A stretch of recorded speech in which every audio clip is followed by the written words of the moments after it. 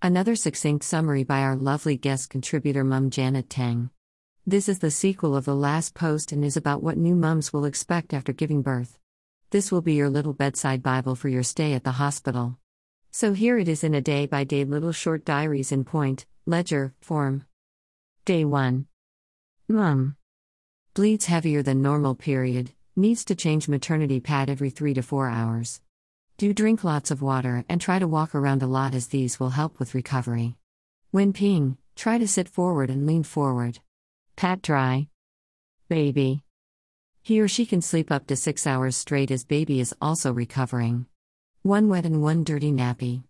Vitamin K and hepatitis B injections. Day 2. Mum. Breasts start to feel tender/uncomfortable. Make sure to get stitches checked. Will still bleed but not much. Baby. Recovered.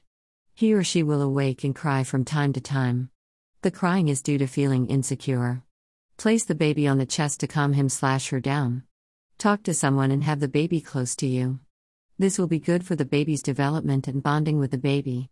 Sleeps for 1 to 2 hours straight from time to time. 2 wet and dirty nappies. Dad. Step up and look after the baby. Day 3. Mum. Baby blue, happy hormones oxytocin leaves the body. Relaxing hormone left the body so mum will feel very sore. Breasts will begin to get very full. Dad. Be supportive. Baby. Calms down. Sleeps for up to 2.5 to 3 hours straight. Newborn screening test and getting their heel pricked. If there are no calls regarding results, then it means all is good. Newborn hearing test doesn't always pass on the first go due to reasons such as there is still a bit of fluid in the ear/s. Day 4. Mum. Feels happy again as oxytocin starts to get back. Breasts are full. Bleeding will become less. Baby. Feeding every 2 to 3 hours. A lot of nappies. 2 free visits to postnatal within first 6 weeks. Can lose up to 10% or birth weight. Regain birth weight after 2 weeks. 150 to 200 grams weight gain per week. Hope the above little notes help and can ease your mind for your hospital stay. We will have one more little tips Bible from Janet. Stay tuned and check out our next post. Follow our Healthy Mum and Bub blog site for insights on parenthood and more.